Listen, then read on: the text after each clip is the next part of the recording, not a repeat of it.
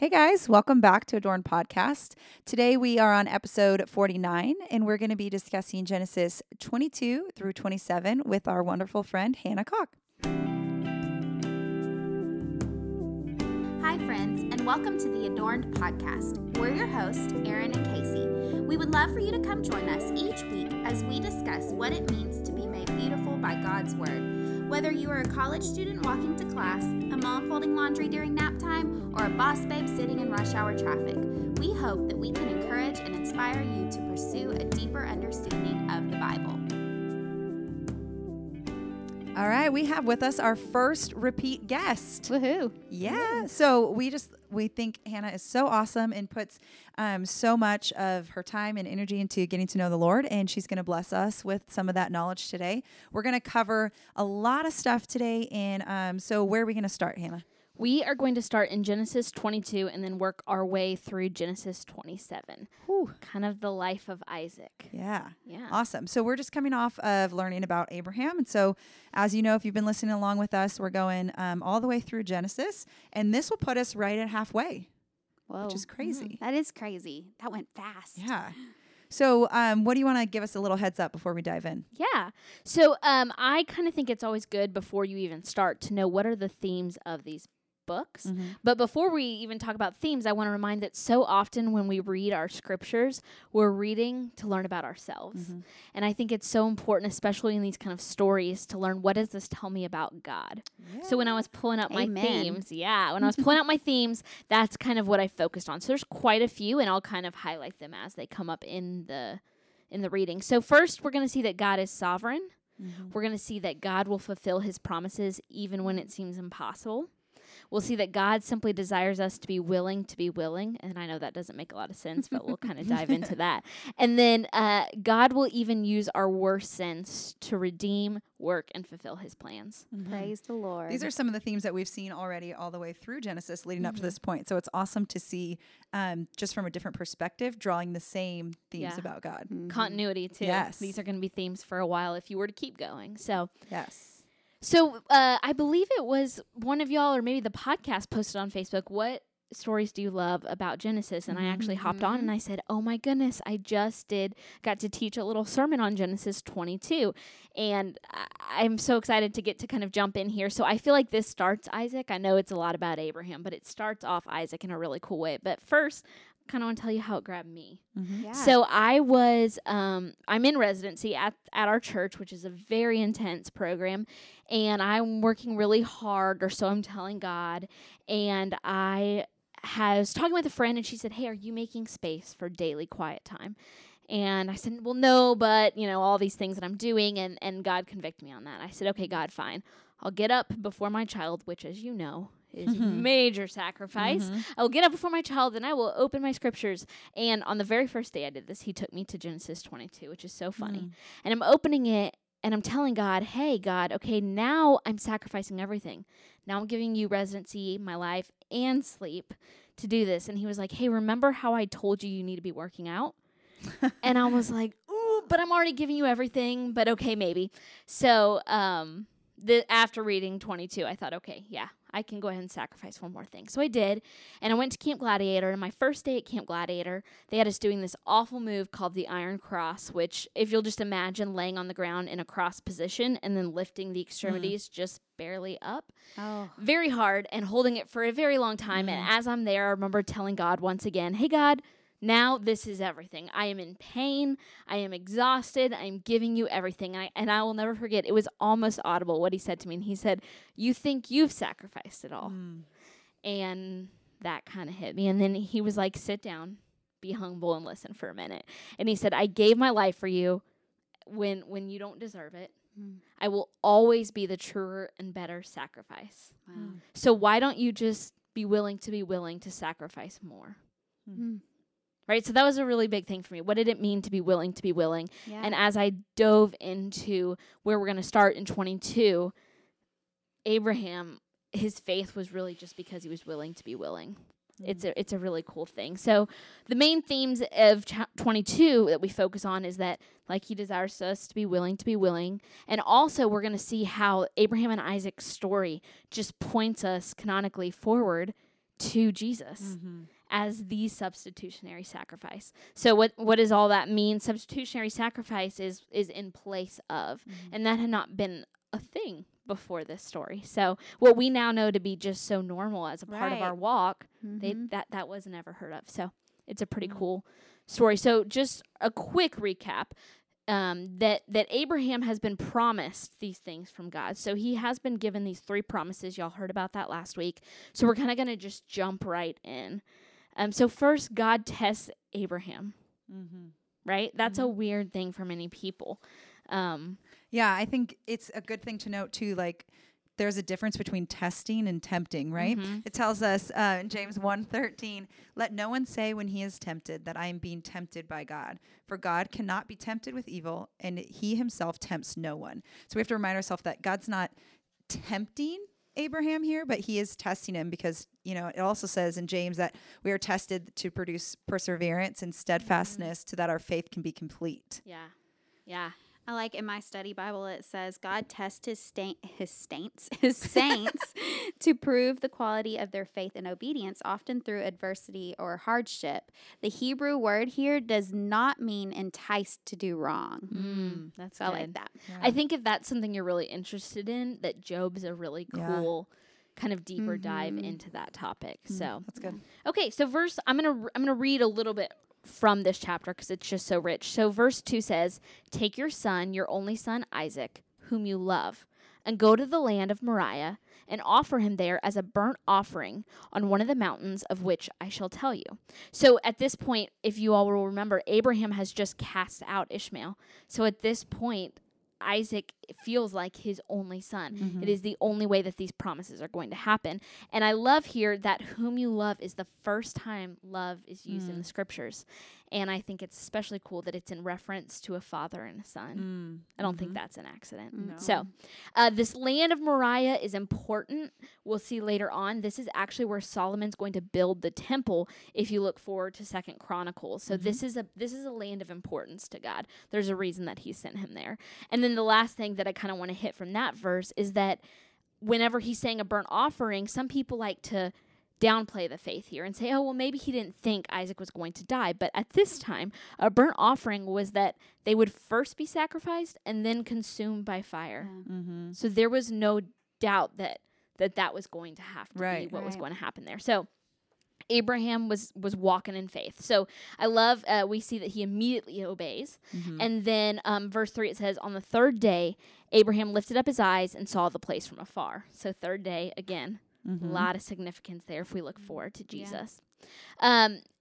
So Abraham then goes up on the mountain with Isaac, the next few verses. Isaac asks where this lamb is for the burnt offering, because usually they're going to take something to sacrifice. And Isaac probably starts going, excuse me, why are we doing all this work and we don't have the animal? I don't want to go back, Well, I'm sure they were a little lazy like us, right? It's like, where is this animal, Dad? And so Abraham tells him God's going to provide. And so this kind of points forward to what God will ultimately provide. But I try to put myself in how they were, where they don't know that any of this is pointing forward. Just living in that moment, what immense faith that would have required. And even like looking back, we can see now, we know what's going to happen in this story because we've read it so many times, but they truly did not know. Just had to have that faith. Wow. Love it. I love it. Okay, so we're going to pick up now in verse 9, and I'm just going to read this. It says, when they came to the place of which God had told him, Abraham built the altar there and laid the wood in order and bound Isaac his son and laid him on the altar on top of the wood. So picture, his son is literally laying ready to be sacrificed. Abraham reached out his hand and took the knife to slaughter his son. So I like to just pause because I think there's a lot of questions when you read this moment, especially for those of us that are mamas. How could Abraham sacrifice his son? And especially because wouldn't that go against the promise that God had just made? This promise of a great nation and offspring and all of those things. And so how does that work? And Abraham reconciles this promise in, I think, just a really exciting way.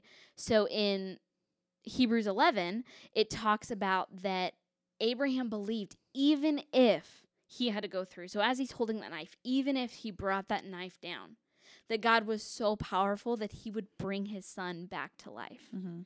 Which he had never seen happen before. That's what I was thinking. I mean, this was before Lazarus, right? Right. Like, he hadn't seen this happen. Right. So the amount of, I mean, it's not blind faith, but if it feels like blind Feels faith, right? like You've it, never yeah. seen this. Yeah. So Abraham trusted in the promise maker more than the promise itself, right? He doesn't stop trusting just because it doesn't make sense. And I think that so often for us, if all of a sudden the promise doesn't make sense, we're going to sin to get that promise versus saying, okay, God, you made this promise and I put my trust and my faith and my hope in you.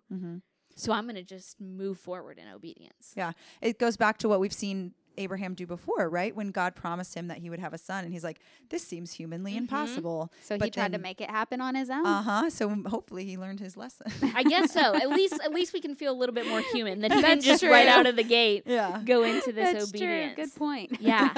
and so that's a great point to bring up too, is that Abraham's faith in the promise maker came both from reflecting on his mistake in the past, but also from reflecting on God's faithfulness in the past. Right. And if we all were to pause and think, God has been faithful throughout our whole life, so there's no reason for us to need to go around that to make it happen on our own. So I love that. So what we see if we kind of keep going is that the angel of the Lord, as he's got this knife raised, he stops him. And people might say, well, why did God intervene instead of having him follow through?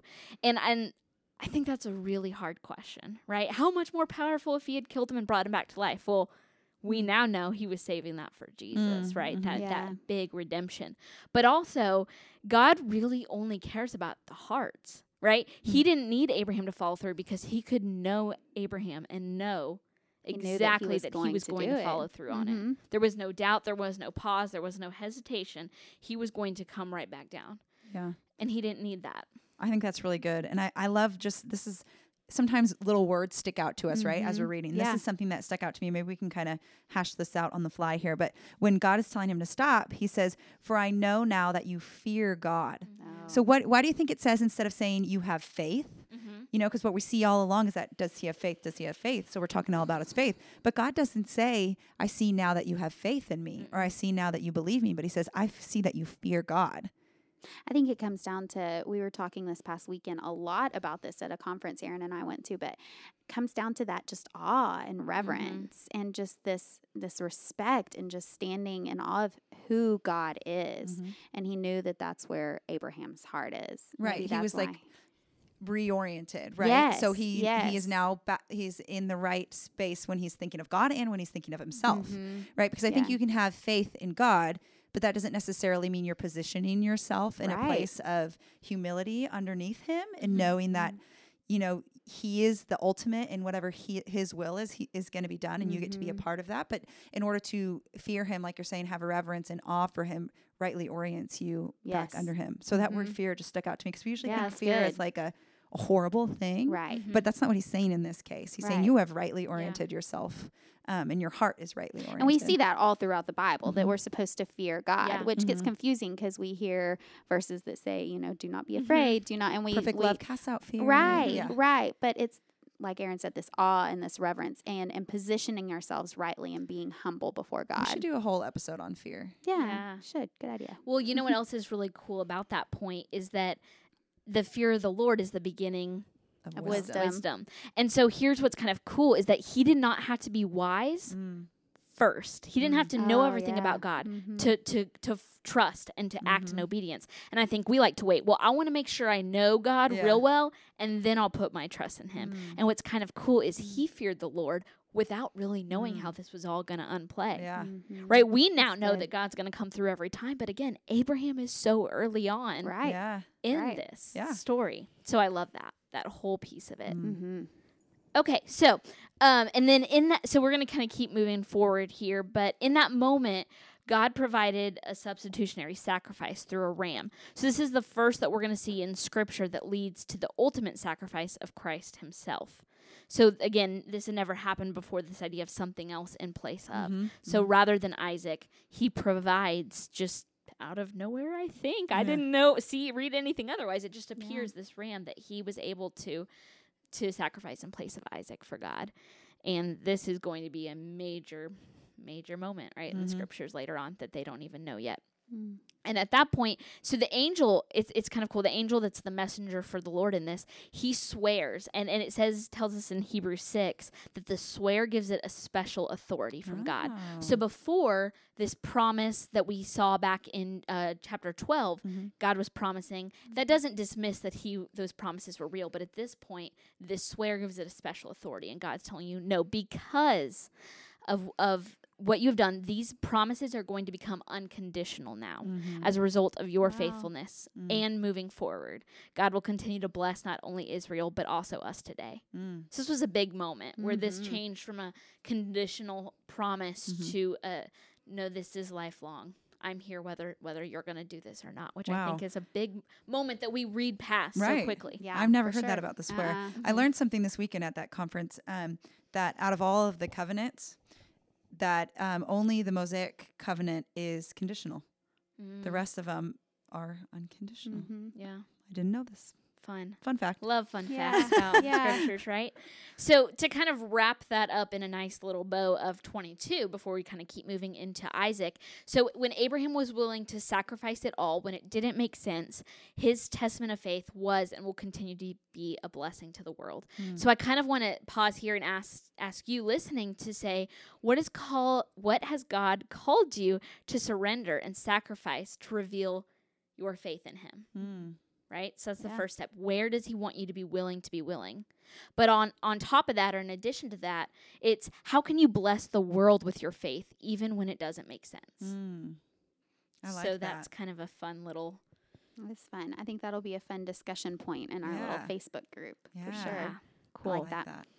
Okay, so we're going to just keep going because there's a whole lot of chapters of Isaac. So when we move into 23 and 24, if you're someone that kind of likes to know what are the themes of this next section, Mhm. we're going to really see that God is sovereign even in the little details. Mhm. So I like that, the things that we wouldn't think mattered, God went, no, I'm going to get this. Don't worry. Yep. We So- love that. We love that, like looking through genealogy and stuff. Mhm. It's awesome. It's so important. So just quickly, chapter 23, Sarah, Abraham's wife, passes, and Abraham buys a portion of, is it Hebron? I don't know. I can't pronounce Bible. Hebron, Sure, that Hebron. sounds Either better. one. I don't know. We'll go with Hebron, I that. don't He bought some land in Canaan, actually, what will become Canaan, to bury her. And so this is a big moment for what we'll see looking forward to this land, which This was part of the promised promise. land. Mhm. Yeah. It's very important because now his descendants are associated with the land here, Mhm. which will be really big. So we're going to kind of keep going to 24. So the next part of the story, if we're going to have a great nation, right, you have to have a wife. Well, Yeah, I think that's kind of necessary. it's important. Yeah, God thought so. So we got to find Isaac a wife. And this first challenge is not only just to find a wife that he liked, but someone that worshiped the Lord. Because if not, the woman, and as we see actually a lot in scriptures, women can kind of pull away, right? So Yep. the woman, if she wasn't worshiping the Lord, could turn her children's heart away from the Lord, and the salvation and the promises would be ruined, right? So how they go about this, I think, is so interesting. Huh. Where Abraham sends one of his servants to find the wife, and before the servant goes, he starts to question, says, well, what if she doesn't want to come? Which I think is valid. I thought that was so Absolutely. interesting. Yeah. Because I feel like in this time, right, it wasn't like she would have really had an option. Like, did women have that many rights during this time? I don't know. I feel like as we read through this story, I mean, I feel like they do give I know. Rebecca I was like some really of pleasantly surprised yeah, by this yeah. story. I mean, if someone came to me and said, come, I want you to marry someone, I'd probably have some questions. So I just a few. Who is this guy? But we have to go back to that time, right? Yes. So, yeah, it was a really cool way that he did it, and I love Abraham's response. And he reminds the servant that God promised an offspring, so he's going to provide a wife. Yeah. Again, it's a we just necessary see part. Yeah. this fact that this is no longer conditional. God is Yeah. going to follow through. I really Yeah. liked about this part too that Abraham was so gracious, right? I feel like he could have just been like, go do it. What is Yeah. wrong with you? But he was so gracious and patient, just like God is with us when we have questions. Yeah. Right? He's like kind and he says, well, this will happen. And if it doesn't, like if God's saying this isn't how it's going to happen, then you don't have to do it. Right? Yeah. And I was like, wow, Mm-hmm. good job, Abraham. So then the servant asks his question and then faithfully obeys, which has got to be God, right? Because how often do we hear one answer and go, okay, Yeah. now I'm good. So God's hand was in this for sure. So the servant prays for guidance. And so this led me to think, how often when we're doubtful or when we have questions, do we stop, invite Holy Spirit in to guide us, to help us in the unknown or the uncomfortable or the hard? I think we're too hyper-focused on our own feelings to pause and say, let me just pray. Yeah. I like that hyper-focused term because I've been going through some just kind of tough stuff, and that's what my mind feels like. It feels like it's like hyper. Like you can't stop thinking about the one thing to think about focus. anything else. Yes. And so even having, like, bringing myself down from those heightened emotions to focus enough to pray and ask the Holy Spirit to help. Like, it's hard. It's hard. So I think that is an awesome example. It's hard. And something that I've learned a lot this year just through deep diving into scriptures is this idea of shotgun praying. I always thought, okay, you have to go to a place and then you have to make space, and or maybe it could be in the car, but there needs to be a good amount of time. And I loved it. I saw this in Nehemiah where it's just instantaneous. Hey, God, let me have you come in. Yeah. And this is kind of what we see here. The servant's like, hey, I'm going to pray real quick and then I'm going to do what I need to do. What's also cool is that he prays and Rebecca appears, and not only does she appear, but she does the exact thing that he had prayed to God for. I love it. I love it. I swear, this is another example of how God has a sense of humor. Yeah. Like, he's like, she said word Involves for word. camels. And the funny thing is, like, he still says, well, I don't know. Like, it's good that he went back in prayer and to clarify, but it was like, she did exactly word for word what you asked her to do. Like, I think it's pretty obvious. Yeah. And then not only did he go to prayer to make sure it was okay, but what I noted was that he went to give the glory to the Lord. Yes. And so in these moments, maybe you're someone that's better than me and you're good at inviting the Holy Spirit in for guidance, but when it goes your way, don't you just say, oh, look at what I did. Yeah. If it goes wrong, you're blaming God for sure. God, where were you in this? But if it goes right, it's all me. Yeah. And so I love that he just gave the glory to God. And I think in this moment, we have these times in our lives where you say, oh my goodness, this can't be anything but God, right? Because she said exactly what he had prayed for. Yeah, yeah. I love that phrase. We see it repeated a few times throughout here, steadfast love, Yes. which comes from the word hesed, right? And I love that phrase because we don't necessarily understand that in humanly terms. Like, to us, love a lot of times, even though we wouldn't say it's conditional, we have a hard time grasping that unconditional love. But God's just reminding them through his prayers that steadfast love, and I love that phrase. Love it. So we're going to see Rebecca's brother use some really great discernment to say, you know what, this is of God, and I can't go against God's will. So you need to go, and sends Rebecca. And then this is just a fun little romantic thing. But in verse 63, Isaac's the first one to see his wife when she comes back. I like that too. And I love that. First sight. It's biblical, okay, you guys? It happens. I've read Not it necessarily for me, but it happens. I've read it several times in the past few weeks, and every time I just like get goosebumps. Isn't and I'm it like, cute? they're meeting. It's They're so meeting. sweet. I love it. Yeah. And I love mean, it. this is a pinnacle moment too. If Isaac doesn't have a wife, Right. we're done. Right. The book, it would end there, but it doesn't. Yes. So I liked too in verse 60 where that promise, and they blessed Rebecca, not a promise, sorry, blessing over Rebecca. It says, our sister, may you become thousands of 10,000s, and may your offspring possess the gate of those who hate him. And I thought it echoes, right? It echoes the promise to Abraham that God's reminding them that he's going to be faithful. And it reminds me too of just the fact that it goes all the way back, if you think about it, all the way back to Adam and Eve, right? Be fruitful and multiply and have dominion. And that's the same phrase. We heard it again, like through Abraham. And then now again, be fruitful and multiply, thousands and 10,000s, and may your offspring possess the gate. So have dominion and be fruitful and multiply. I noticed that too when reading through and listening through this over and over, those things. Yep. okay, so that's introducing Rebecca. And if we're going to kind of go forward, these next couple chapters are going to be God fulfilling his promises even when it seems impossible.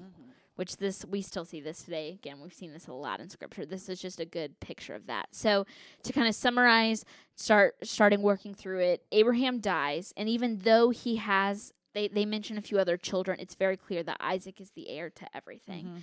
And we learn of Ishmael's descendants. That's also mentioned in this chapter. And then the storyline really just shifts to focus, and Isaac's going to become kind of the main picture here. And something that was really interesting that I saw a lot is Isaac and Abraham's mirroring one another in a lot of things. And so the first introduction, or I'm sure there were more, but the first thing I picked up on was that Rebecca, like Sarah, is also barren. which is crazy when the promise is blessings. And part of me think that was, well, obviously it was intentional, but I think that was especially intentional to show, listen, the only way that this happened is because of God. Yes. So I had to make it to where you couldn't have it work out on your own. Yep. And so in response to Isaac's human action of prayer, God granted them children. And this is not directly related to this, but God's just talking to me through this verse, and I've really been excited about Matthew 7:7. Ask and it will be given to you, seek and you will find, knock and the door will be open. I'm paraphrasing, but that's close, right? Yeah, yeah. So, but what I've learned in my study is that that's kind of telling us to come to God and ask humbly, to seek with human action, and to knock with perseverance. And that's just kind of, God's just been revealing that to me over and over. And I see here that they were asking God, fulfill these promises, but then Isaac took it a step further and said, okay, I'm going to pray. I'm going to take human action here. I'm going to pray, and I'm going to really invite God into this. And I'm sure that if it hadn't happened right away, he was going to keep coming back because he knew that God's the promise maker. Yeah. So I think that's a really cool.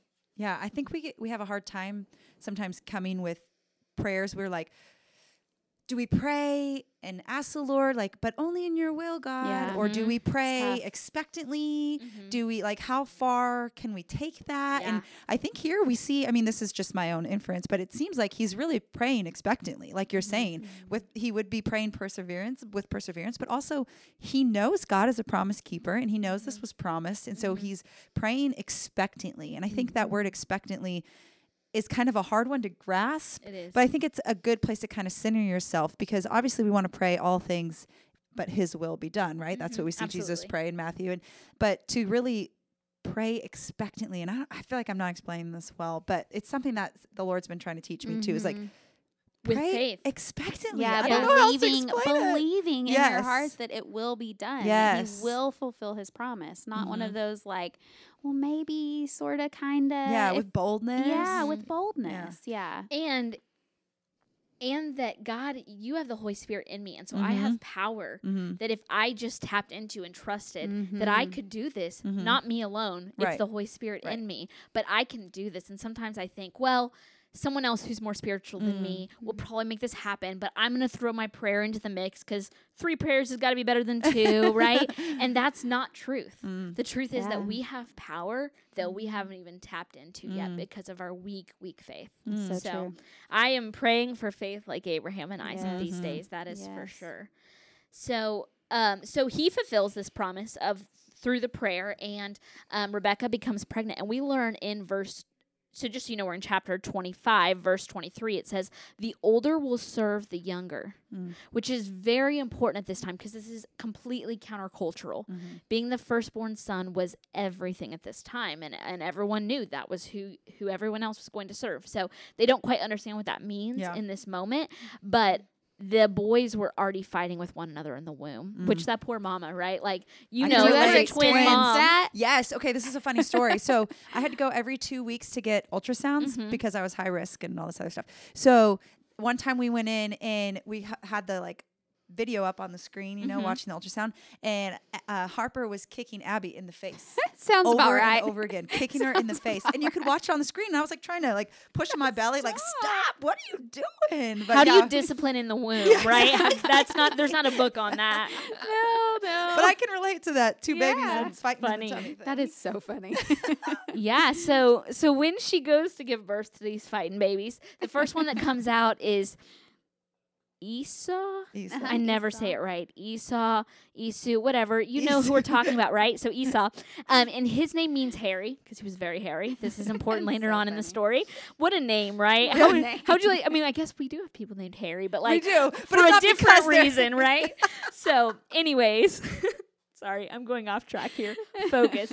Bible. It happens. Jacob. So Jacob's name means heel, which also has a really more important meaning, which is deceiver, because at the time, if someone was talking about grabbing the heel, it meant they were deceiving you.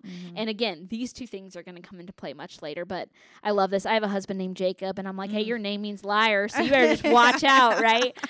But it's important, right? So this is going to be a big part in this story. And immediately from birth, Esau's Isaac's favorite, and Jacob is Rebecca's. So, and that's going to be a tug there. So we'll see that kind of come into play a little bit later. And right off the bat, we see that Esau's does not have the leadership that God needs to move forward through these promises, because he sells his birthright for a bowl of red stew. Lentil stew. I mean, Who even terrible. eats lentil No, stew? you can keep your stew. I'll starve, thanks. So yeah, it's so funny. And at this time, he's given the name Edom, which I just finished kind of doing a really cool study on the Minor Prophets, and that name is actually going to be magnified not only to his people, but to anyone that is an enemy of God, and that the people of Edom are going to be judged fiercely. It tells us that in the Minor Prophets. So that one decision, man, that had some big consequences. And it's so funny because this is another theme that we've seen all the way through the beginning, right? Like, so he gave it up for a bowl of soup, but what did Eve sin for? That's true. Food. And I thought this was so interesting, is we'll see it a couple other places in scripture, but the only time that it's noted where someone is able to deny the temptation of food is Jesus in Luke 4 when he's being tempted. So like you're saying, Jesus is the true and better. Yeah. And that I thought that was so interesting. I wonder why it's always food. That's interesting. I can relate. Me too. Okay, so after spending 3 days with Erin, she can relate. That girl can. She looked at me on eat. Sunday. She was like, "You eat a lot." I'm like, "I know. I'm constantly eating." Anyway, hopefully the Lord will not test me in this way, because man, You might be in trouble. Well, and then in Hebrews 12:16, it says that giving up your blessing for one lunch is likened to us rejecting the gift of inheritance and salvation. Wow. And so it seems small. It's a birthright. We don't get it because we don't live in that time. But it would be like those who know of God, know of the blessings, and say, nope, not for me. So this was a major issue. Wow. Right? And so he just, and I love when I was reading and studying, it says his casual disregard for the birthright emphasizes he was not the man to fulfill the blessing. Yeah. He was not the leader that they needed. So, chapter 26, this just kind of keeps on going in the story where God instructs Isaac to remain in Canaan despite the famine. So again, it doesn't quite make sense, but God reiterates a covenant promise and says, "No, listen, I've got you. Just do what I tell you." So I mean, that's my words, not God's, right? But something along the lines. Yeah. But just like Abraham, again, this is another really cool mirroring moment. The purity of the line is compromised or potentially open for compromising when he lies about Rebecca being his wife, which this is not a common thing I see these days. Oh my gosh. Like, couldn't he have learned from his dad? That's what I was thinking. And as I was reading about this, I was like, wow, to me, that was a picture of like generational sin. You know, when you see this mirror over and over, like you said, with several different things, it's just this generational sin that's so hard to get out of. And I see it with my kids. There's times that they do things and I'm like, no, like, that's just me. stop. Yeah. Like, that's me. And I don't want you to live in the same sin that I have struggled with. So I thought that was interesting. Yeah. So interesting. And I think it's funny too that someone saw Isaac acting flirty. They're like, no, that's not your sister. I saw you. Right. And so Called him out. He's like, no, that you don't do that with a sister. And so anyways, God showed favor to Isaac through this, and God threatened the people who were, trying to mess with Rebecca. He was saying anyone who violates this marriage will basically be killed, right? He threatens death, but he also promises the blessing here that he gives is really unique, because it's like, hey, those that are going to mess up the line are going to be cursed, but those who fulfill the line are going to be blessed, which we don't know what that means, or if we're in this time period, we don't know what that means, right? But we can look back and say the line of Isaac is a very important line. Yes. That's good. Okay. So then Isaac has to fight over some wells. It's all kind of confusing. There's a lot of people, just sinful people, right, fighting over him. And so he ends up landing in the same spot that Abraham landed years before. I think that's so cool. These little nuggets that's why you got to really dig in, because if you just read it once, you're going to miss it. Biblical literacy is important. We'll it. say it every episode. That's it. So Isaac makes a covenant of peace with Abimelech. See, whatever, that guy's name. And as a result of him seeing this, he says, listen, plainly that the Lord has been with you. And so Abraham made a very similar covenant in the past, but it's cool that the outsiders who aren't of God are like, man, there's something special here, and I can see it. So because of that, I'm going to let you have peace because I don't want to mess with your God, right? They're fearing the Lord too. Yeah. So after making this treaty, and what's really cool is when that treaty of peace is made, that's when water appears in his well that he had dug, which was really, really neat. And there's cool, there's significance behind the different names of the wells, but maybe you can go do that research on your own. Good. Yes. Challenge them. Figure out what that means and why. But yeah, so when we're digging empty wells, sometimes it can be we're digging in the wrong place. And I hadn't really taken that in yet. And so I think God sometimes is purposely saying, no, I'm not going to give you water. You need to be in the right place. For years, I was moving up the ladder at HEB and it was making sense. And I was going to be Mrs. HEB. That was like my mission. And I doors were closing that nobody could explain, that I couldn't explain. I was working hard. The people who were responsible for hiring were even like, we don't know. We just felt like we should go in a different direction. It was weird. And tough. I now know, man, God did not want me to dig my well there. There was so much more he had in store for me. But at the time, man, that's tough. So look at the wells you're digging. Are they not fruitful? Maybe you need to move. Make a change towards faith. So it's a good word. Yeah. I can relate to that right now. It's good. Okay, so the chapter ends kind of noting that Esau has taken on wives from a group of people that worship false gods. So this is going to lead to lots of problems. Again, as we're going to see way down even into the prophets, this is a problem. They're going to stray away from their God as we move through this. So we're about to kind of come to the end of Isaac, if you will. So this is sort of beginning the next stage. And I love this because it just kind of bookend my personal story, which I'll kind of relate to at the end, but back with sacrificing it all. So we've seen the sacrifice, we've seen it play out. And so we're going to jump in right at the beginning, and it describes Isaac as old and blind, which most people think of as just not being able to see physically.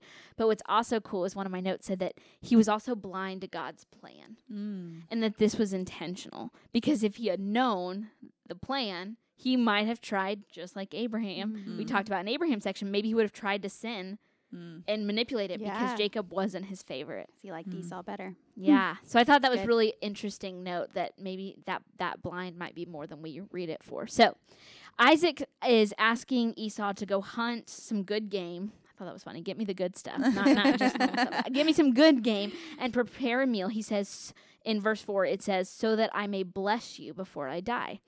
And this was something I found to be really interesting, that the Hebrew word for bless is barak, right? And Like the Barack Obama. That's what I was thinking exactly. it's not spelled that way, but it is pronounced how that you way. say it. Yes. And the firstborn is Bekorah. And so they're very related. And so what's interesting is that even in the language at this time, the two things go together. Firstborn and blessing. Interesting. So this story is going to be massive Yeah. because Really even goes the against language, it. they said, no, these things are one and the same. Yeah. Isn't that cool? Yes. So Rebecca overhears this story, those women, man. And so she decides that she doesn't like this. So she says, hey, Jacob, I want you to dress up with goat skin so that you feel hairy, because we know he's hairy, right? And I want you to bring food to your father in place of Esau. And her initiation, I thought this was interesting. When I was reading through it, it says that Rebecca's initiation mitigates but does not remove guilt from Jacob. Which I've always just, blamed Jacob because lying's an issue for me. So Rebecca had some major play in this as well. Yeah. So that was interesting, huh? Yeah. Something to sit on. I wonder how old they are, too, at this point. Because it's not like a kid where the mom's telling the child to do something. Right. Like, they're probably adults. I would think so. Yeah, interesting. Yeah. And what's crazy is she says, listen, I'm even willing to be cursed in place of Jacob. I will take your curse because I want you to do this. Right? Which is just, I get that as a mom though, Right, yeah. but this is kind of, don't sin in place. Don't put your child above of Right, obeying God. Yeah. But she did it anyways. And so Jacob blatantly lies to his dad, and he lies to his dad more than once. So it wasn't just once, just kind of get it over with. He says more than one time that, yes, I am in fact Esau, and he's not. And Isaac continues with the blessing, and the blessing goes way past just materialistic things, including universal sovereignty and power over Esau. So this echoes the blessing given to Abraham by God in 12:3. Right? This sounds very similar. It's not the same words, but you're going to see that come up over and over again if you keep going past Genesis. The same kind of verbiage is coming up. So this is a big blessing. And Esau hears, and understandably so, is not happy and just enraged and wants to kill his brother. Another theme we've seen a lot in Genesis, right? Crazy. Is brother on brother murder. And this continues on, too, in other chapters. It's just family tension. Man, family drama was happening way back in Genesis. So it is not a new thing. Should not be surprised. It makes me feel better about myself, right? No, but so it was a bad issue. And so but what's funny is he gets so mad, but he doesn't even acknowledge the fact that he first gave up his birthright for soup. Yeah. So yes, he was wronged, but I mean, he wasn't exactly living up to what he should do either. So so he's angry. He goes to Isaac, and Isaac indicates that eventually Esau will basically be able to come out from under his brother's rule. But there's going to be this time where he is going to have to serve Jacob. And so whenever Rebecca, again, probably overhearing, because she probably was just nosy. She seems like that a little bit. Creeping. I mean, I'd be around too, right? You want to see it all go down. But so she realizes that Esau wants to kill Jacob and encourages Jacob to flee and run. And so the curse, I kind of wondered, what is this curse? Because to me, the justice person in me is like, well, Rebecca needs to, she needs to pay. Exactly. And I didn't ever see it. Right, but when I dug through it, the curse for Rebecca is separation from her son, who she loved the most. Right. He was gone. And as we know, as mamas, all you want is your babies to be with you forever. So that really was a big curse. So we're gonna land there. Looking forward, you're gonna move on to Jacob, but Jacob did not earn this massive role by moral righteousness. This was not something that he earned. It's the mercy and election God gave him with this opportunity. So there's no way that I love how God continually chooses broken people. Always, all throughout the Bible, it's all broken people. It is. It's crazy, and it really helps us in our position a lot because we're broken people. And so that gives us a little bit of hope or a lot of bit of hope. Yeah. And I think it's just, again, drawing the parallel to Jesus, that it's not anything like he didn't earn that favor, right? But he was still given it, just like we don't earn our favor with God. And like you're saying, that's Jesus that we're get to earn. You know what I'm saying? We know what you're saying. I think also there's a second piece of it too, where if someone was very morally righteous and never had a fall, we might try to elevate that person up into God. And there's a video that I have given to them. They're going to link to it. And it is by Tim Keller. It's super short. I think it's maybe 5 minutes. And it goes through all the big pinnacle Bible characters that we elevate and how Jesus is the truer and better Isaac, truer and better David, truer and better all of these different people, and he's the truer and better us today too. And so maybe we elevate other people, but maybe we also elevate ourselves. I'm doing a really good job, so I've earned my spot here. And the truth is, we've earned absolutely nothing but death. So God is mysterious in his sovereignty as Isaac blesses Jacob, and Isaac blesses Jacob despite, not because of the manipulations. And so I think that's important to note too, because some people might go, oh, well, if I sin, God's still gonna work it out. They'll use it as an excuse. They'll use it as an excuse. And one of my favorite things I've learned in residency, just in learning more about biblical theology, is the story of Esther. And kind of God basically tells her, listen, this is going to happen either way. You get to choose if you're going to be a part of it or not. It's one of my favorite stories in the Bible. And God's name is not even mentioned in that book. It's crazy. But it's for me, whenever I sit there and I think about it, I think, man, I want to be on God's mission. Yes. And so thank you, God, for letting us be a part of it. Thank you. Yes. Despite of our sins, not because of them, God's going to move. Leave with that. Don't leave with go lying and manipulating to get what you want, because ultimately you are going to be cursed for it. We're going to see Jacob does suffer in some ways because of this decision. So God can use even the worst sin in our lives to redeem. And as we're going to see, Jacob's story is one of redemption that's unlike any other story. He's redeemed in his name, right? Everything about him is redeemed. And so to kind of bookend just for me personally, how this all kind of came to fruition, I have a really great group of women that we do an accountability group with. So this group is only for, go back and listen to the accountability episode. Yes. Sorry, plug there. Plug. But I have a group of women. There's 5 of us in it. And the only reason we're there is to grow. We don't talk about what we're doing well. We just talk about our struggles and how we can get better. And I've never been in anything like it. It's so fun and so cool. And we just dive and push. And as they're pushing me, my story involves a lot of just covering up hurts and pains with food and gaining a lot of weight. I have now overcome that food issue, but I'm still left with all this weight. And they're diving and they're pushing into me and they're saying, hey, what is the deal here? What's going on? And I said, well, you know what? I believe, I work in care ministry. I love helping people from broken places be redeemed. And I believe God can redeem the worst of our sins. But if I was being honest, I did not believe that God could redeem what I had done to my body. He cannot do it.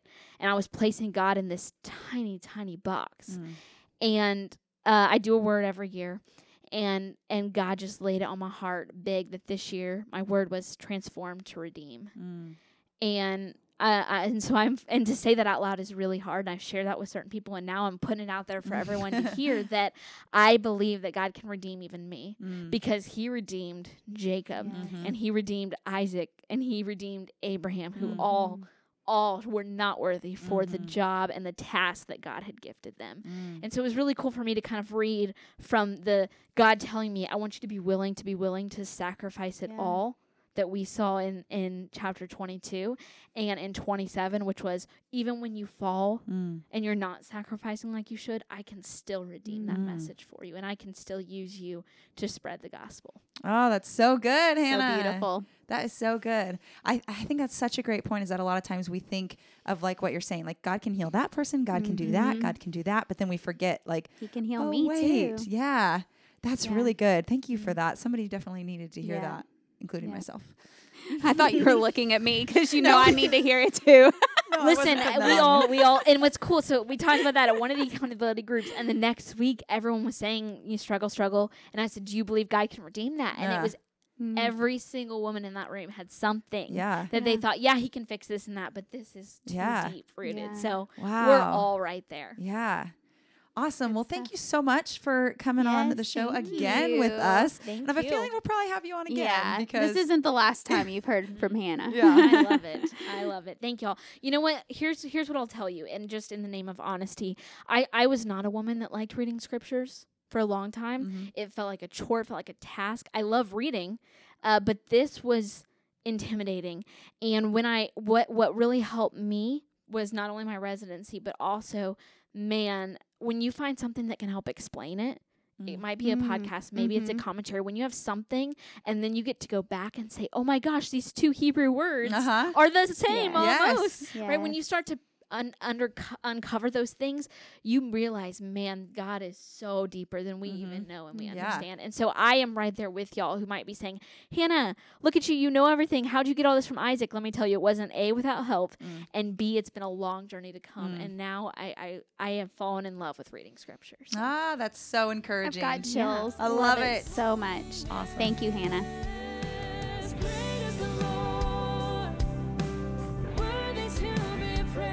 If you've enjoyed this episode, please feel free to subscribe and leave a review on iTunes, and most importantly, share with a friend.